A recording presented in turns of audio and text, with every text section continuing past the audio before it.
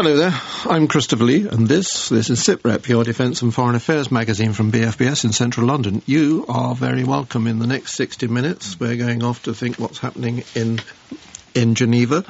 Are the Israelis really planning to bomb Iran? Do American plans for worldwide business sanctions smack of 1984? Party time in Brighton, but is it the end of the Pier Show? Why a Chinese party is a must-have invite, why the assassins of Pakistan are planning more Mumbais, why the Americans think NATO's a no-hoper, and do we really need to give handouts to a clapped-out wartime museum? With me at the SITREP round table, the Daily Mail's former diplomatic editor John Dickey, the editor-in-chief of Stirring Trouble internationally and former Kremlin advisor. I think the two go together, actually. Yes, Alexander Nekrasov from City University here in London, Dr. Rosemary Hollis. Everybody's having a word today. Here in London, General McChrystal, the commander in Afghanistan, he's at the International Institute for Strategic Studies explaining what he meant when he told President Obama, unless we get more troops, we could lose in Afghanistan. The Defence Secretary, well, he's been having a go down at Brighton at the conference. Didn't say very much. Well, he didn't say it for very long anyway. John Dickey, the most important meeting, I imagine, is that yesterday President Obama held the second of his 5 meetings with his advisors to decide on strategy. 5 meetings, 3 to go. Suggests big questions in Obama's mind over present strategy in Afghanistan. Indeed, Gordon Brown, the Prime Minister, admitted today that there were difficult questions, and he had been in consultation with the American President, but he appeared to add a new condition to any response with extra troops from Britain to bolster the 9,000 troops already there. He implied that unless there is what he called a new effective government which is prepared to tackle corruption properly and is prepared to train enough police and army, then Britain would not be putting forward any more troops. At the same time, I'm not sure where they get them from, but no, that's more the than other battalion. The other aspect of a second condition was supplied by Bob Ainsworth, the Defence Secretary, who said... This is the party conference down at Brighton. Down at Brighton, but he's been interviewed outside the conference several times in the course of the day, after making pathetic remarks about the kit and equipment not being something you get from Marks and Spencer, but required what he called a complex procurement process, which after 12 years of a government is pretty handsome. But no, his condition is that Britain would not be considering extra troops unless other nations were, what he said, ready to step up to the plate. In other words, those countries that are hesitant about sending people even to train Afghan troops, unless they come forward, Britain will not be doing much. Rosie, the truth is that all these people can have something to say, but nothing's going to happen until President Obama has sorted out Washington, sorted out who he can get to vote for an idea of a new strategy in the Congress, who might vote, what that vote will count as against, for example, his need to get the health care bill through, etc. It's horse trading going on the Hill at the moment, and that's all that really matters, isn't it? It certainly matters what the Americans decide they want to do. It matters also that they're having a debate about it, because that sows doubts in everybody's mind about the future of this operation. And in a way, you could say that the tack being taken by the British, just described by John, is quite a big departure from the past. I mean, in the past, the importance of the Atlantic Alliance, the importance of sticking with the mission and alongside Washington, trumped any notion of, well, we have conditions as to whether we're going to stay or not. And I don't think that's going to do the relationship any good at all. Alexander Nekrasov, it's almost as if President Obama, and it is a much more complex sort of thing than what I'm about to say, he's sort of sitting there and saying, he's wondering, what are we doing there? I think he is wondering what we are doing, what they're doing there, because I think that they got, not upset, but they got discouraged by the fact that Hamid Karzai, they have to deal with him. There's nothing they can do about it, today, and his brother. Yes, and his brother. And the problem is that I think it was 2 days ago they said, well, he's probably going to win. Whatever happened during the election, he's going to be the next president. And I think that people in America itself are saying, so what was the point of all that all those troops sent to Helmand, and all this voting and democracy in elections and so on. What did we actually achieve by that? Because we get the same team in Kabul again, corrupt team, and that's a problem. I attended a very interesting speech this week by General Sir Rupert Smith, and he said he hated second guessers from behind the lines when he was in the front lines, but nonetheless, he did spend quite a considerable amount of time talking about Afghanistan. And the description that he gave to any kind of NATO operation, it would be a miracle if it could be functional. And in addition, the whole speech was devoted to how, when we're talking about people's wars, and he didn't like the term hearts and minds, he wanted to talk about creating conditions where you feel more secure with our guys than you do with the enemy. And it's about creating conditions in which people feel more secure, which is a very fluid situation, and the troops by themselves are not capable of delivering that. Let me give you then, Rosie, something that General McChrystal has said. He says, we don't win by destroying the Taliban, by body count, by the number of successful military raids. We win when the people decide we win. Somebody explain to me how the people decide who's won. There you are. Silence. That's a tough one, yes. Yeah. I mean, that's what they're going to have to say to the President Obama, who then in turn will say to Prime Minister Brown, well, this is what we're going to be doing in the future, because what is being decided now in Washington, John, is what we will have to go along with, because you can't do your own war in Afghanistan. Indeed. Although there must still be a voice, because this is another aspect of Gordon Brown. He says these are big decisions, difficult decisions, but they must be taken collectively. Mind you, 60% of the 100,000 troops in Afghanistan are American. There are 20 other nations that have suffered casualties.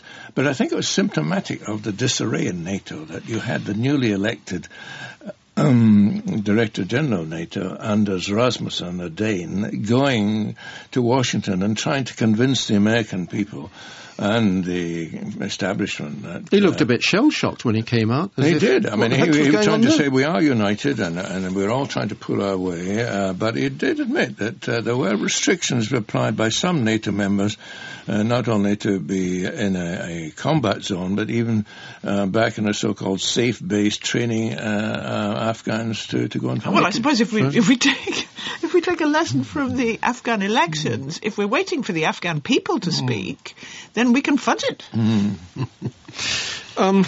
Listen, I wonder, listening to that is Professor Malcolm Chalmers, head of the British Security Programme at the Royal United Services Institute.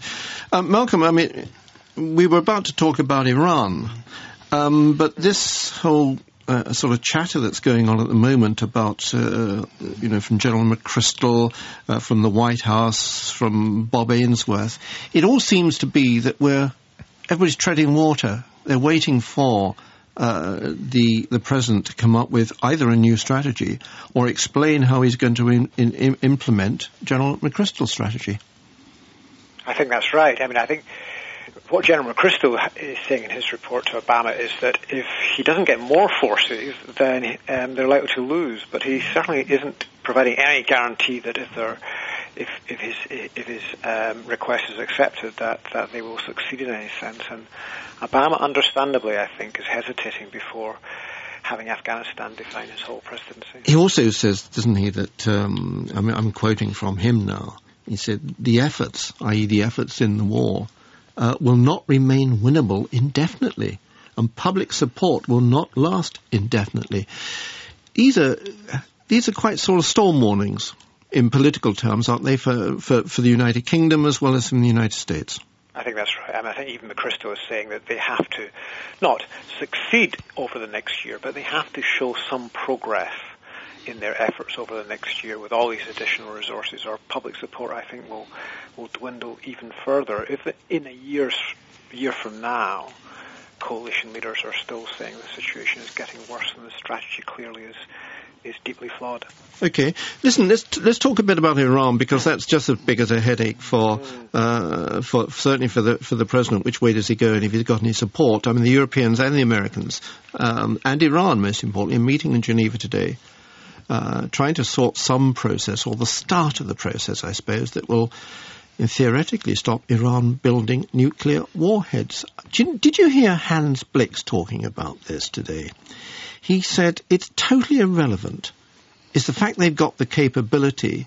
That's all done. It's all done and dusted. Can it be as simple as that?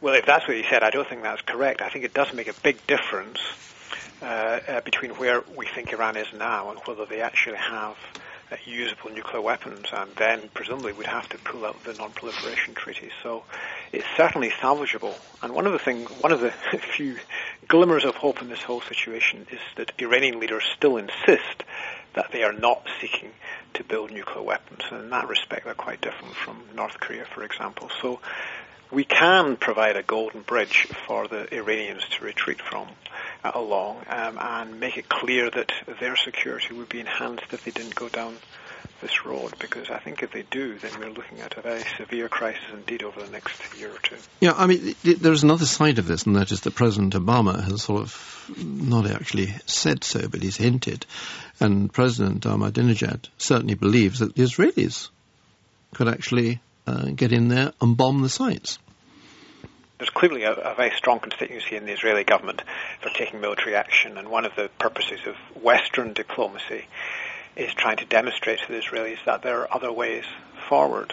But the more that Iran moves towards a usable military option, the more trigger-happy the Israelis will be, even if, as is likely, the impact of military action would be only to delay that military option for a year or two. I mean, the Americans have been very clear in that, and I think the British and French agree. One of the interesting things I think about this meeting is the way in which, if anything, it's the Americans that are sounding a little bit more optimistic about talks than the Europeans, which is, of course, a reversal of where we were last year. Right. Malcolm Chalmers, thank you very much indeed.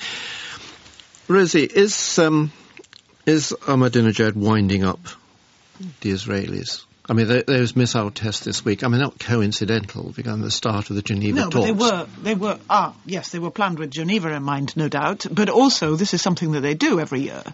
And I think this is consistency to the Iranian position, irrespective of Ahmadinejad, which is that you guys have to take us seriously when it comes to all the big regional issues. And actually, we want to be bigger than just a regional player. We want to be taken seriously as an international player of standing. And secondly, since you guys insist that the top table belongs to those with nuclear weapons or the capability, if they choose to have them, then we're going to be one of those too. And it's our right, don't stop us. That does present something to talk about within which, to create a context within which you would then put the specific nuclear issue of uranium enrichment. And the Americans, having not tried talking before, at least some in Washington do see this as an opportunity to engage the Iranians on a number of issues across a spectrum, which will create a different dynamic to the whole otherwise crisis. Do the Iranians want, for example, diplomatic relations with America? Would that sort of cheer things up? No, they want to have a say in the big issues of the region. And they do not like being dictated to and told by powers like Britain and France, you must not have nuclear weapons, you must not continue with the building of a capability for a breakout option, because the international community says you mustn't. And the Iranians point out which members of the international community. This is certainly not the General Assembly of the UN. Who are you people that call yourselves the international community? Just a quick question then, an important one that, I mean, you spend a lot of time in that region. Would Israel bomb Iran? Only because they've said they would, not because it would solve anybody's problem. And no, you have to explain that, because, I mean, Israelis wouldn't just go and bomb because they said they would. Yes, they would, because the whole Israeli defense doctrine depends on their enemies knowing that they get a bloody nose if they tamper with Israel, even if it's not in Israel's long-term interests. Do we think they will? Just said now that there is definitely a lobby in Israel that thinks in order to be understood in the region the way they wish to be understood in the region, they have to hit when they say they will and hit hard.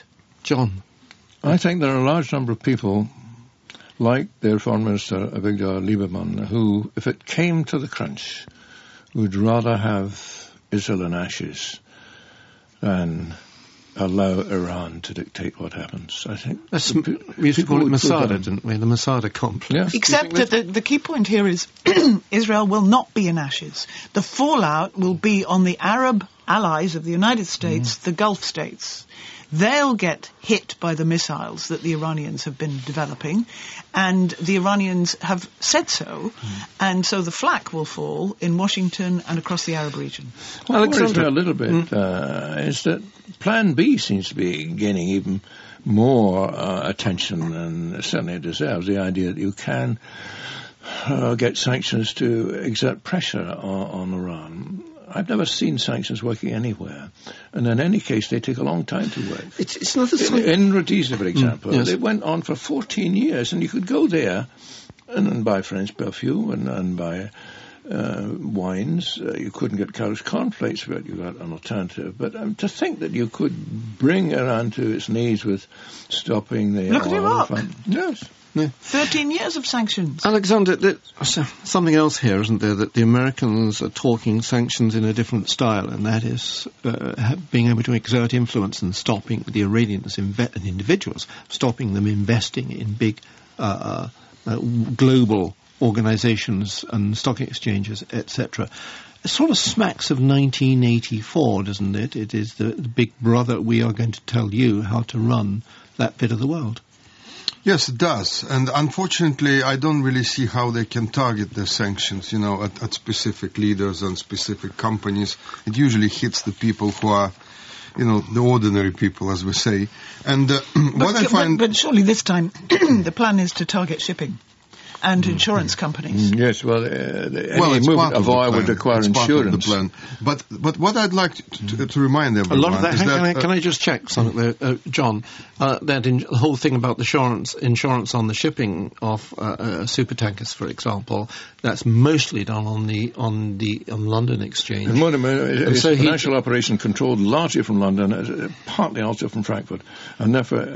so Obama would need those guys on board. Indeed, but also it would be a great sort of prevention of oil companies getting involved if they couldn't get insurance. There's Alexander. One important thing here, because there is disagreement between the allies about what actually is the stage that Iran is at. Because the American intelligence service, if you remember, last year said they don't do anything since 2003. The American intelligence service still insists that there's nothing being done in Iran as regards designing nuclear weapons. Right. So there's a problem here. The Iranians probably will say that today in Geneva to Americans. So what about your intelligence services report? They're saying we've stopped. So why is the pressure now building, this momentum again? You can't say you've stopped if you've never had one. Right. Okay. Listen, talking about stopping, it's the end. We're going to shift on, actually.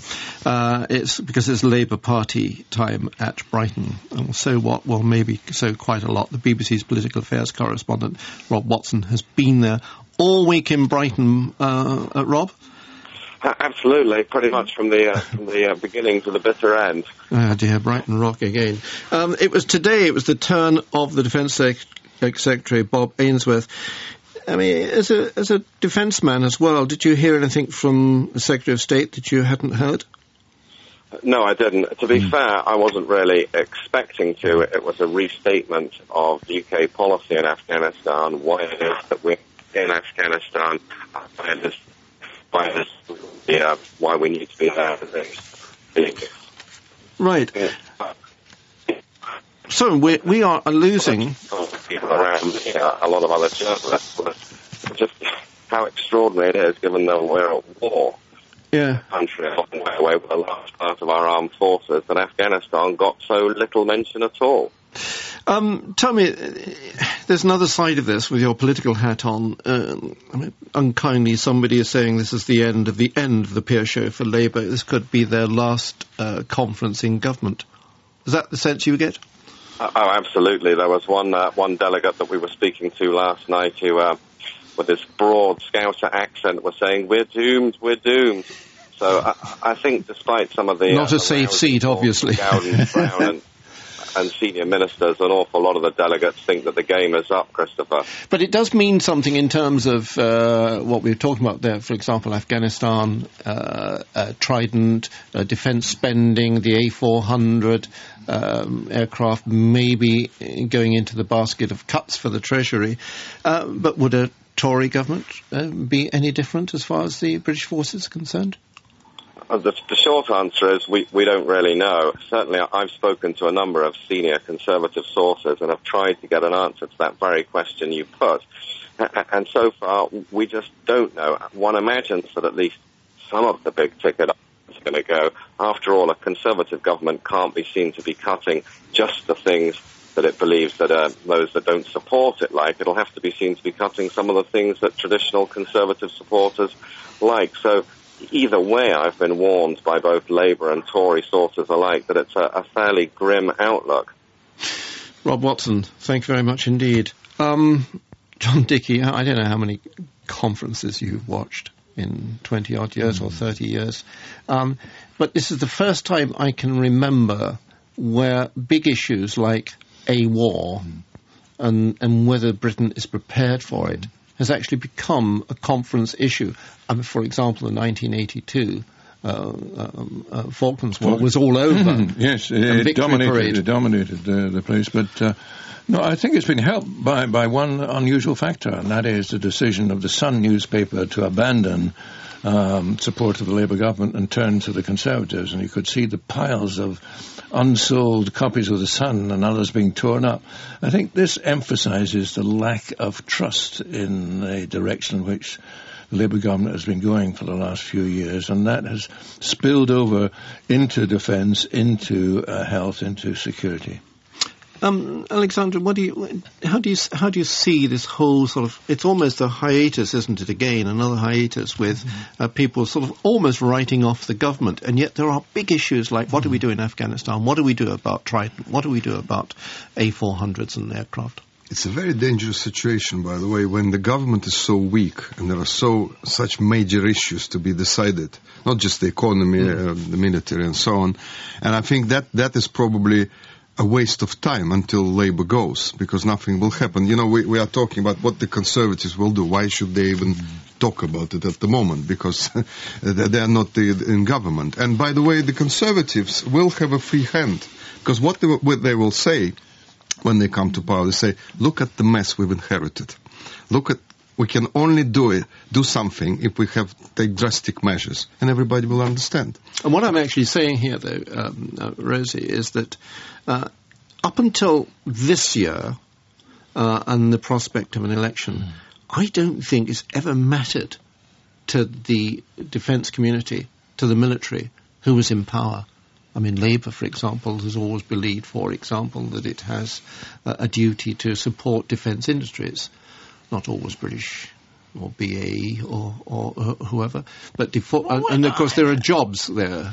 And you know, I was working at RUSI when Iraq invaded Kuwait.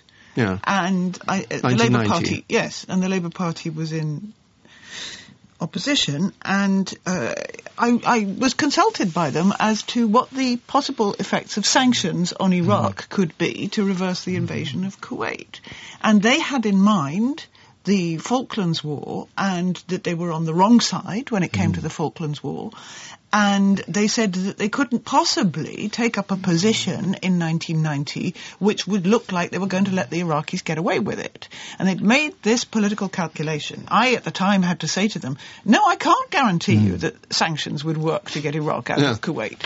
Now, if you're in the armed forces, presumably, you want to be useful in a situation like that. You don't want to say, oh, you don't need us. You can do it economically. I mean, I thought one thing driving the services was justification of their budgets. You could have a war. Let's put it that way. Listen, talking about wars, I want to move on because we are getting short of time.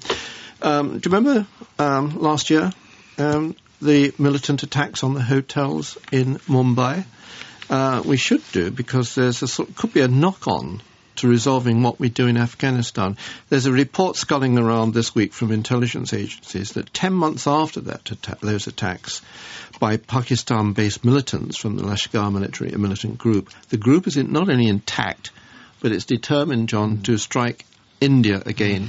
And what this tells us about Pakistan is that it's even more important to get that sort of business resolved, isn't it? It's extremely worrying. If you go down in Whitehall and talk to people at the Foreign Office, you'll find that Lashkar is high on the list of terrorists. It was, in fact, created in the early 90s to deal with aspirations of the Muslims in Kashmir against India. And in fact, there is some evidence to show that the main Pakistan intelligence agency, the Inter-Services Intelligence, trained and funded Lashkar. Or ignored what they were doing. And even now, after the horrific example of the terrorist attacks in Mumbai, it seems to have increased the support for that organisation. There are stories that up to 100,000 people are members of Lashkar. Yeah. You see, Rosa, if you go to, if you talk to people like John does, and I occasionally do in Whitehall, they say, yeah, now look, listen to this, because unless they get these sort of militant groups under some sort of heel and put them down, then we cannot convince the Americans that the Pakistanis are having a hard time and they're doing their best. And if you can't do that, then the Americans lose further confidence in the Pakistan government. Does that make sense? Well, just about. It seemed a bit tortuous, but That's the way I put it. In Afghanistan, as we were discussing earlier, if the objective is the population and the condition of the population, it's no easier for the Pakistani government in Pakistan than it is for the NATO forces in Afghanistan to make people feel differently on a day-to-day basis when you're not part of the fabric of society. I really think it's time for the major players in NATO to stand back from both Afghanistan and Pakistan and say, are we on a hopeless quest to change the dynamics at the very grassroots level, or to require of the government that they do our business for us? I mean, isn't this about a struggle for the competing narratives, if you want? What the hell is a competing narrative? The competing. I'm happy to say that General Sir Rupert Smith used the term the other day as well. It's all right for generals to use it.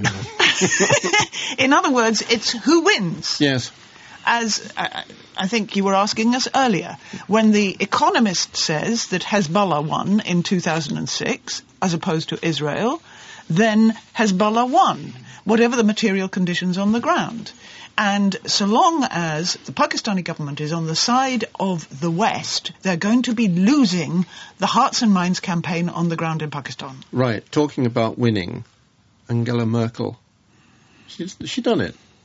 Well, that's no surprise, quite frankly. I mean, the socialists really got hammered, and that was expected.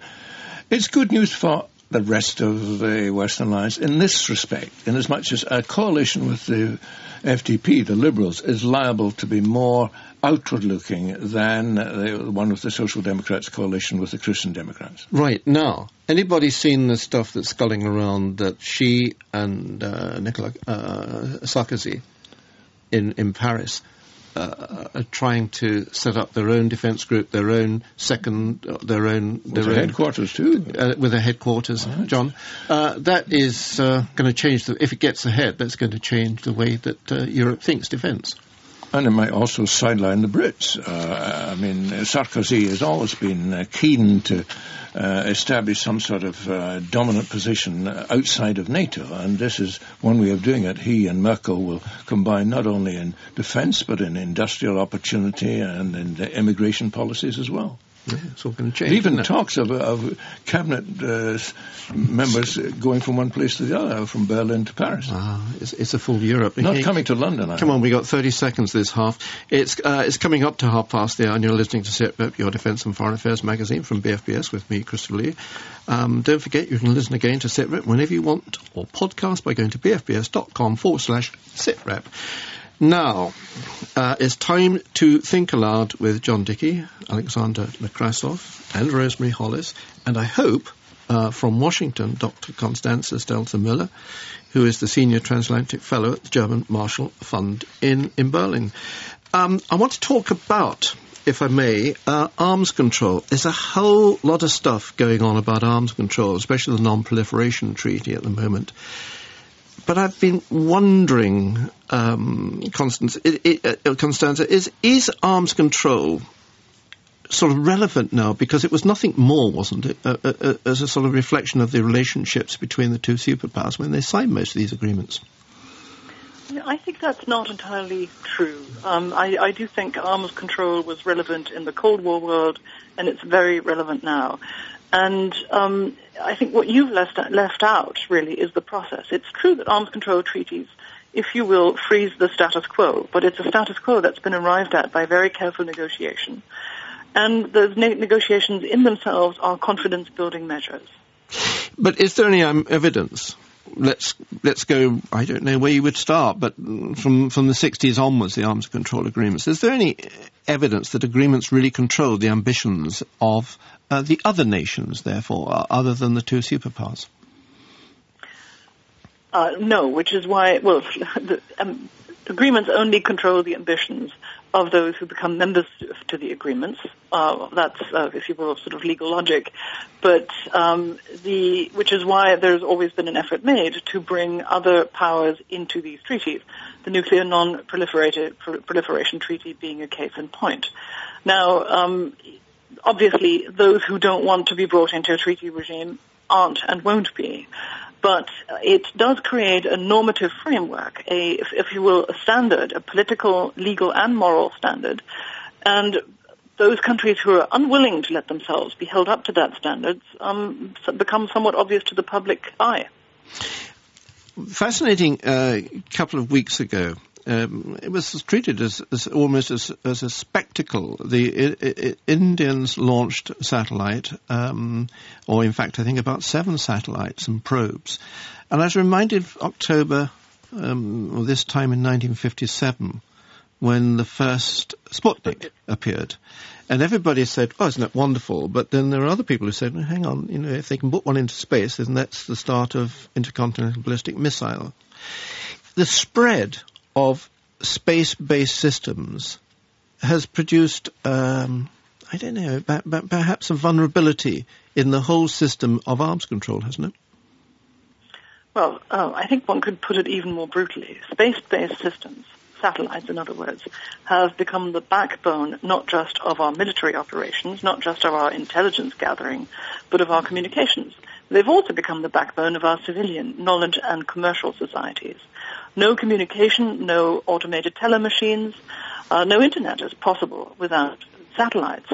And these satellites are very lightweight, they're very vulnerable, they're very fragile, and they're actually quite difficult to protect where they are, which is why the only way to make sure that nothing bad happens to us if something happens to a satellite, whether through accident or by design, is to have redundancy. In other words, to have lots of them. And the difference between now and the Sputnik era is that by now a lot of countries are able to put assets into space. And therefore they are all vulnerable. I was thinking, for example, something which is so commonplace now, and that's the GPS system, operating off a constellation of satellites, admittedly and geostationary, but could easily be taken out, or degraded anyway. Well, hence the redundancy, hence the need to have lots of satellites. So if one or two break down, you still have the other ones transmitting. That, at this point, really is the only way to do it. There have been efforts at what the practitioners call hardening, in other words, in making these assets physically less vulnerable, but that also makes them heavier, and it means you need more fuel to keep them to get them up to their orbit, and it can also lower their lifespan. So that's a bit of a conundrum. And if you add to that one issue that you haven't mentioned, which is space debris, a nearly half-century of space launches of all kinds have let an awful lot of debris in space. Space debris which can, if it comes into collision with a satellite, very likely destroy it. And we're talking about what, 8, 9, 10,000 objects? There are different calculations. Some of them are no larger than a paint flake, but even a paint flake size object can actually put a dent into the window shield of a space shuttle, as has happened.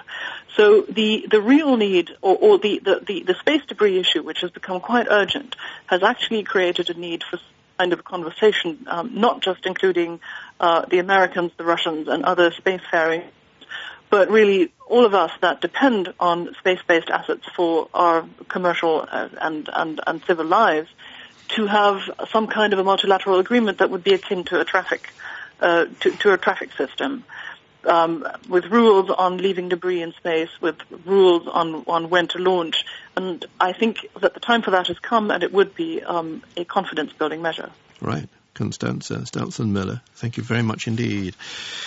You see, John, it's fascinating. I mean, we talk about non-proliferation treaties and sort of sharpening up SALT and things like this. There's Constanza there saying, well, hang on, it's looking out of space. You can switch off the satellites. I mean, imagine switching off Sky. Oh, yeah, but it's the equivalent, isn't it? You switch off a satellite.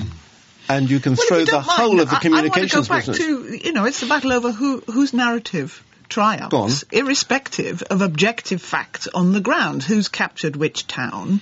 How many people have been killed on the ground? Which is what's happening in Afghanistan. Exactly. It's all being conducted in terms of who the winner is in a much larger global sense. And satellite television, when you said switching off the sky, is part of the battle. I didn't mean Sky Television, I meant switching off the sky. I know, but I saw it as two ways of interpreting what you were saying. I'm just worried that we've gone from the narrative to the normative framework. But I think one of the most interesting aspects of arms control... Not the pluperfect, though, John, not the pluperfect. One of the most interesting aspects of arms control goes back to a man called John Major. You remember him? He was the fellow who had the extracurricular relationship with someone. But he put forward a very sensible proposition to the UN to control the export of small arms, and this did for a time have some effect in the way that arms were being trafficked from Ukraine and other parts of Eastern Europe. But the arms race, you see, started to move into space a long time ago. You know, the Russians, they put in the space station. The reasoning behind it was that the arms race will move into space. And you will be able to stop the ballistic missiles, American or whatever, well, this is going from back to the whole space. principle And that's why SDI, they said there has to be somebody up there all the time to control the system, because strangely enough, a policeman in the sky. No, but that was the whole idea. Because if you remember, the Russians put the space station in first. Can you imagine your satellites getting clamped? No, it's for destroying ballistic missiles in the silos, rather than allowing them even to come out. If you go back to the 1960s, and there was quite a military move, certainly from what was then the Soviet Union, to develop a system called fractional bombardment systems. And the idea is that you could spin around, like little Sputnik. You spin around all the time, but you're loaded up with warheads. And then you can control that either from your space station. Oh, you can do it with a laser beam, by the way. It was already discussed then. What? When the Russians started pioneering space, they were already talking about laser weapons.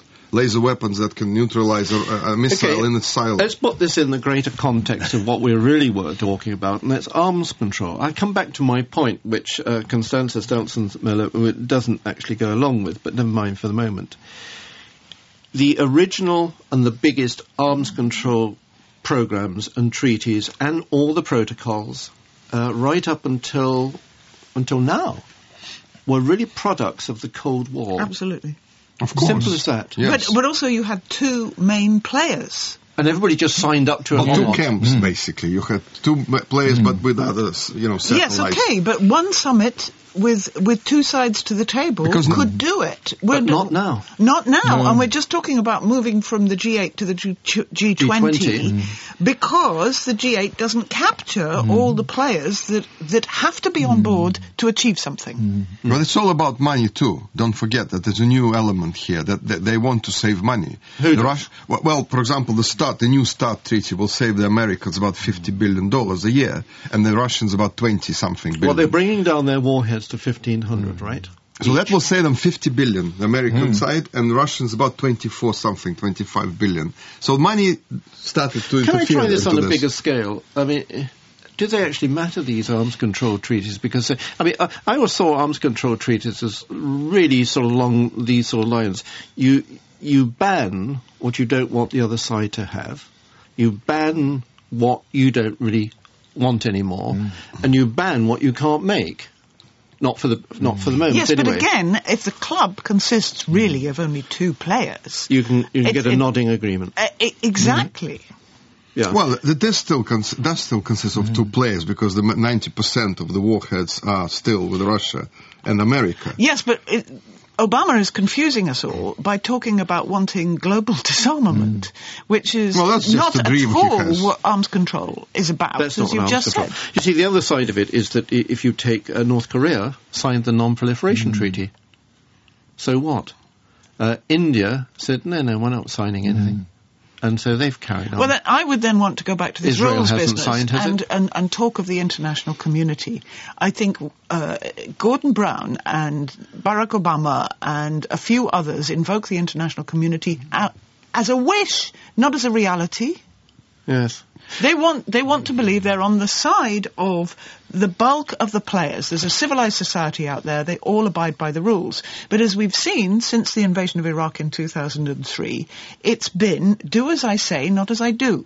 But the Americans and the Russians will never ever cut their nuclear arsenals to zero. Doesn't ever. matter though, does it? No. They can talk about it. You know, it was Gorbachev was saying the same thing with Reagan. Oh, let's build Reykjavik. let's build 1986 non-nuclear war. But the fact is this: Russia wants to have a nuclear arsenal because there's China. Yeah, but come back. We're getting away from the main point, or the main point I'm trying to put across, and that is, I can't see that it's nice if everybody sort of controls the amount of weapons they've got, but does that stop them actually having some, and does it stop them going to war if necessary? Answer: no, it doesn't, because it's symbolic. So why do you do it? Well, they might not be going to war with each other.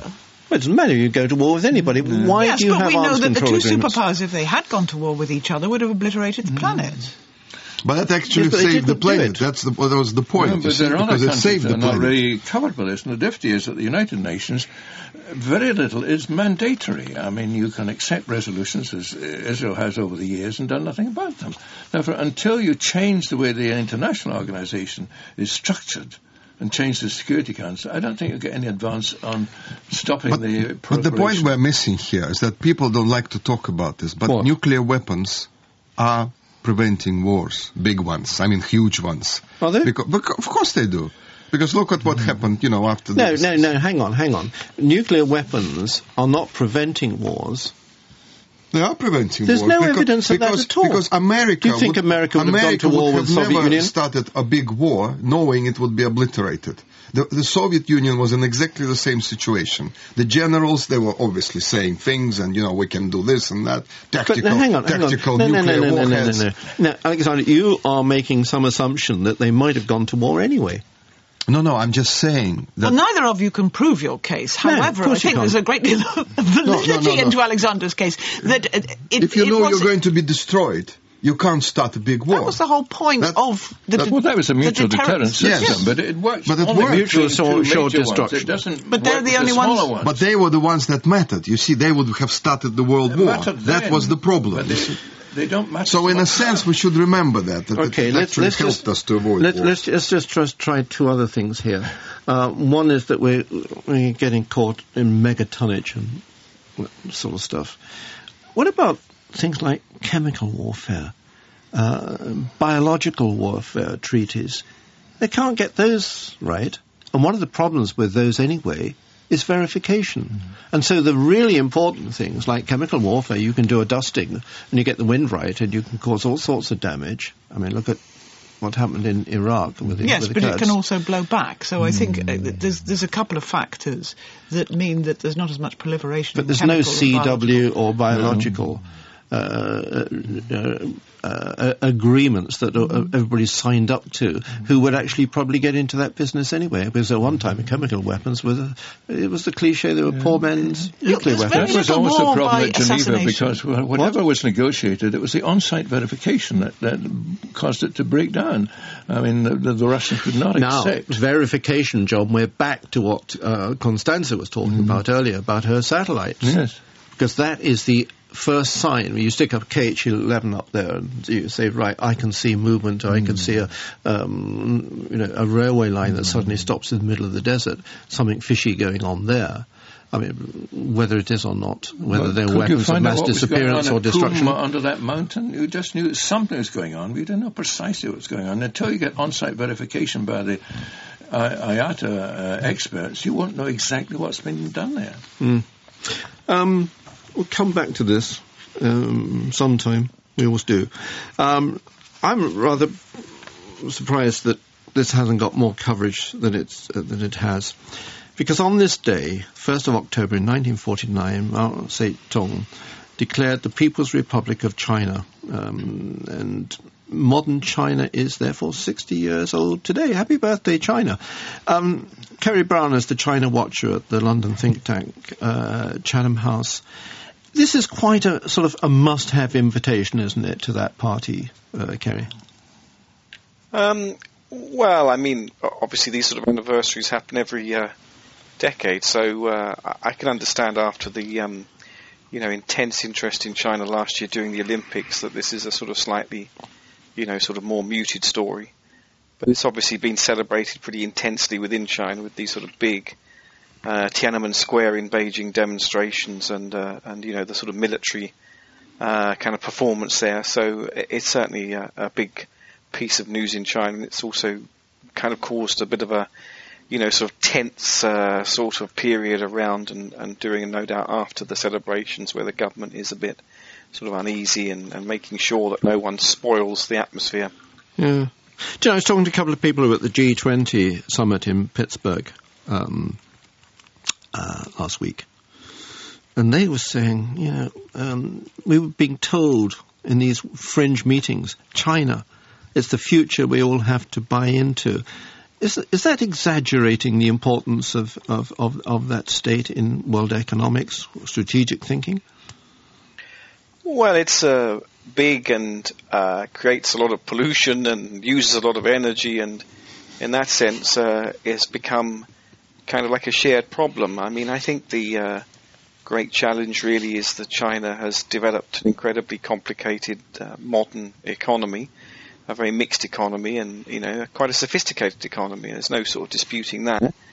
And yet it's kind of with a political system that's from the mid-20th century and is not, I think, fit for purpose. I mean, the Communist Party of China has monopoly on power still. It doesn't want to deal with any political opposition, any organised political opposition. Doesn't accept an independent judiciary. It's got huge military muscle now, which it's not often very transparent about. What's it going to do with it? Anybody know? Well, its key issue is Taiwan, which is unresolved, and it's never given up the threat of force. It's obviously got 4 other nuclear powers on its borders, Pakistan, India, Russia and North Korea. I mean, well, North Korea we think is a nuclear power, pretty sure it is. And so it's got to face off those threats. I mean, it's got key interests in Africa and the Middle East and Latin America now. It's very much searching for resources in these places. So in that sense, if that's a future we're buying into, it's a pretty complex, future with a few pretty big issues for potential conflict. It's also got a lot of problems at home. I mean, it's not getting all its own way, isn't it? I mean, I read a couple of figures that there's something like 10 million out of work, which even in a country the size of China, that's quite a lot. It has still the problem of Tibet, if indeed China sees it as a problem, we see it as a problem. It has this sort of lots of protests or apparently civil protests as well. Yeah, last year, according to unofficial statistics, there were 115,000 mass incidents, which ranges from, small demonstrations to, riots that involve up to 10,000 people. It's got 200 million migrant workers who live in a kind of legal, sort of grey zone because they don't have rights to live in cities, although many of them have been there for years. It's got, problems of, great inequality between the coastal areas and the inner areas. And I think the biggest problem is probably Xinjiang, where it's got, ethnic tensions in Central Asia linked to very, very complex militant, sort of Muslim movements that I think the Chinese government has never really taken seriously until earlier this year when it realized with over 200 dead in Xinjiang in the northwest of China, this is a serious, serious problem and a serious security problem. I was looking on a couple of the blogs and the sites, and in translation, there's a site appeared signed Old Comrade. And, I mean, the site would have you believe that this person might be of some authority in China. And he was saying that 60 years of party rule have not been glorious. And it's still not established basic political ethics. Well, that's hard to sort of define any of that, isn't it? Well, I mean, there's two arguments. One is that in 1949, when the Communist Party took power, the average life expectancy in China was 35 years. Now it's 74, 75 and rising. It's gone from, being disunited and, racked by poverty and famine to, a country which is, prosperous and getting more prosperous. On the other hand, as I said, the problem is political reform. What's going to happen when you've got more and more people, middle class or, sort of other groups who want some kind of participation in decision making, who are going to courts, who are demonstrating, who are going to non-government organisations and live in a kind of, there's all sorts of ways in which at the moment there's no appetite by the political leadership in China to deal with these big issues. They're regarded as too difficult. And my fear is that they'll be, that they won't be dealt with for longer and longer until the time when suddenly there's a potentially very nasty sort of confrontation and it becomes incredibly unstable. And there's a history of that in China. There is a very long history of that sort of intense, sort of instability. Right. Kerry Brown, Chatham House, thank you very much indeed. What's fascinating is that if you go to the UN Security Council General Assembly this week, what's going on today in Geneva, John? We're all talking about what could be done about Iran, but nothing can be done about Iran, more or less, unless the Chinese agree.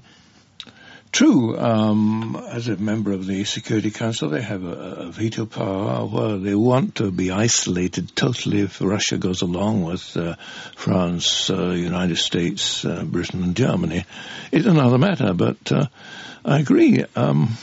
China can play a lone hand for a long time. I mean, it's buying up half the world, it seems to me. I mean, Alexander, I mean, any time somebody sort of says, I've struck oil, they get in there and buy into it. Yes, because I think China has no future. None at all. Because I have lived in the Soviet Union and I have seen how elements of the free market are starting to get introduced into the communist system, but the economy is still distorted. That's the problem. A communist dictatorship has no future. I'm sorry, but that's how it is. I'm sorry I'm spoiling the party mood in China. But this is very important to understand. This society based on this communist dictatorship does not survive. There's more, but there's far more. And the more they have those free market elements, as they call it, coming in, it self-destructs from inside. It starts to self-destruct. I think we will see China split up eventually. Into what? Because I have spoken to some Chinese dissidents by chance, and they said to me that the people who are yielding the main power now are the communist apparatchiks in the provinces. But do you think they're going to have perestroika and glasnost? No, they'll start to fall apart, and they said that basically these are like nations ready to become independent, because there is a lot of resentment now. Well, that's implosion. No, a lot of resentment on the ground, because the Communist Party is boasting, the economy is getting better, all those statistics. They don't really mean much when you go into the countryside. And all this capitalism, wonderful capitalism, doesn't really reach there. It's all in the big cities. And it's the same as in Russia, exactly the same, in the Soviet Russia, I mean. And this is a recipe for disaster. And that's why I see China not really becoming a superpower. Of course, at the moment, they're seen as a strong nation with a potential future. I don't really see that. Rosie, I mean, this thing like superpower and capitalism, is that they're all really good Western terms, aren't they? I mean, these are our terms. As good hack journalists use them since 1926. Yeah, and in academic terms, in international politics, which I'm now teaching as well as continuing to study, we need to see things in era in terms of the way global power was organised. And whether we like it or not, I'm listening to this conversation around the table and thinking, we're all resisting the fact that the old order is over and we don't know what the new one's going to look like. And it's very uncomfortable to be living in this period of transition. It's not going to be dualism, two superpowers and two attendant blocks of powers. And actually it looks like the P5 is now overtaken. Hang on, what's the P5? The permanent 5 members of the Security Council do not represent all the players that have got to be brought on board. Hence the G20. Yes, but I think 20 is too big a number to get to coordinate when all these players are run by politicians who are looking at their political futures, who have more to gain in the near term from competing with each other than cooperating. So I think we're in for a period of flux. There will be no overall control. There will be no overall consensus. But at least we won't be run by Big Brother. Yeah, but if we're not run by Big Brother, then we're in danger of getting into local wars. We're in danger of getting into... Well, since when have we stopped? Yeah, you're right, aren't you? Yeah. But it's the financial side of it eventually, isn't it? That sorts things, the economics of it. The great industrial revolution and the post-industrial revolution, the IT age, the Western powers have done pretty well out of it. They've had a good 2.5 centuries. So we shouldn't really be surprised. We've always done well out of China, haven't we? I mean, the Opium Wars, that's how we, and Hong Kong, that's how we got Hong Kong. But I want to move on to something else, but it's part of it. We're talking about the United Nations and the Security Council. It's pretty standard at this time of the year. Say, United Nations, they have these big jamborees, and they really don't get anywhere. I was actually last week rather impressed with what was going on in the United Nations. It was a lot going on there. A lot of people coming up with things. I was disappointed, frankly. For example, Obama and Netanyahu, the Israeli Prime Minister, got nowhere. Gaddafi said a few good things. Gaddafi, Ahmadinejad, despite all his extraordinary rhetoric, did put some good points across about the need to change the structure of the organisation, to make it more representative of the power distribution throughout the world. But it wasn't an occasion when the leaders of this world were doing much more than photo opportunities, I'm sorry to say. Yeah. Before, by the way, it shouldn't be based in America. That's the big problem with the United Nations. It should be moved somewhere else. Geneva? There's a lot of it in Geneva already. I think there should be in Africa somewhere, or Asia, because they pretend to be... Come on. You can't put in Africa. There are no good restaurants in Africa.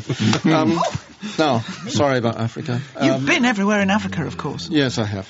I want to talk to something much more important. Is the old wartime code-breaking facility at Bletchley Park is to get a £500,000 handout from the National Lottery to spruce it up for visitors and the national memory. Why on earth do we keep something like Bletchley going? If you're not careful, I'll talk about narratives again. Because it was very important. I mean, if you think of the Enigma code being broken by the great people that worked at Bletchley, now, John? It's something you want to be proud of and show to fellow generations that this is a great organisation that was established largely by ordinary people. Why do you need to keep a place like that going? Well, because they'll have a bar, come on, it's going to be a funky place. Now, seriously, if you were going to put your half a million in any other organisation, keeping somewhere going. Have you not noticed in your travels around this sceptred isle that the museum idea defines half of Britain? I mean, we're reliving the past in many forms. I mean, people dressing up in medieval gear, the whole Jane Austen era, the period pieces on television, and give the 20th century a chance. Listen, television loves bonnets, simple as that. But it's interesting also that are we really interested in our history? Are we interested in, I mean, it's another subject, but what would you put money, if I gave you $500,000, what would you put money into, Alexandra, to spruce it up and say, right, that's worth keeping? I want to slide aside. There you are. We're proving my point. I'm sorry, wild land. Forests, wetlands. John, anything from our history we ought to preserve and we don't? Well, I think our portrait gallery should get much more opportunity to be more open to everyone. That's it. Bletchley Park doesn't get a penny. That's it for this week. My thanks to John Dickey, Rosemary Hollis and Alexandra Nekrasov. John is here on SITREP next Thursday, 4 o'clock UK time. You can listen again and podcast anytime you like at bfbs.com/SITREP. We're going. Talk to you later. Mary's in the hut.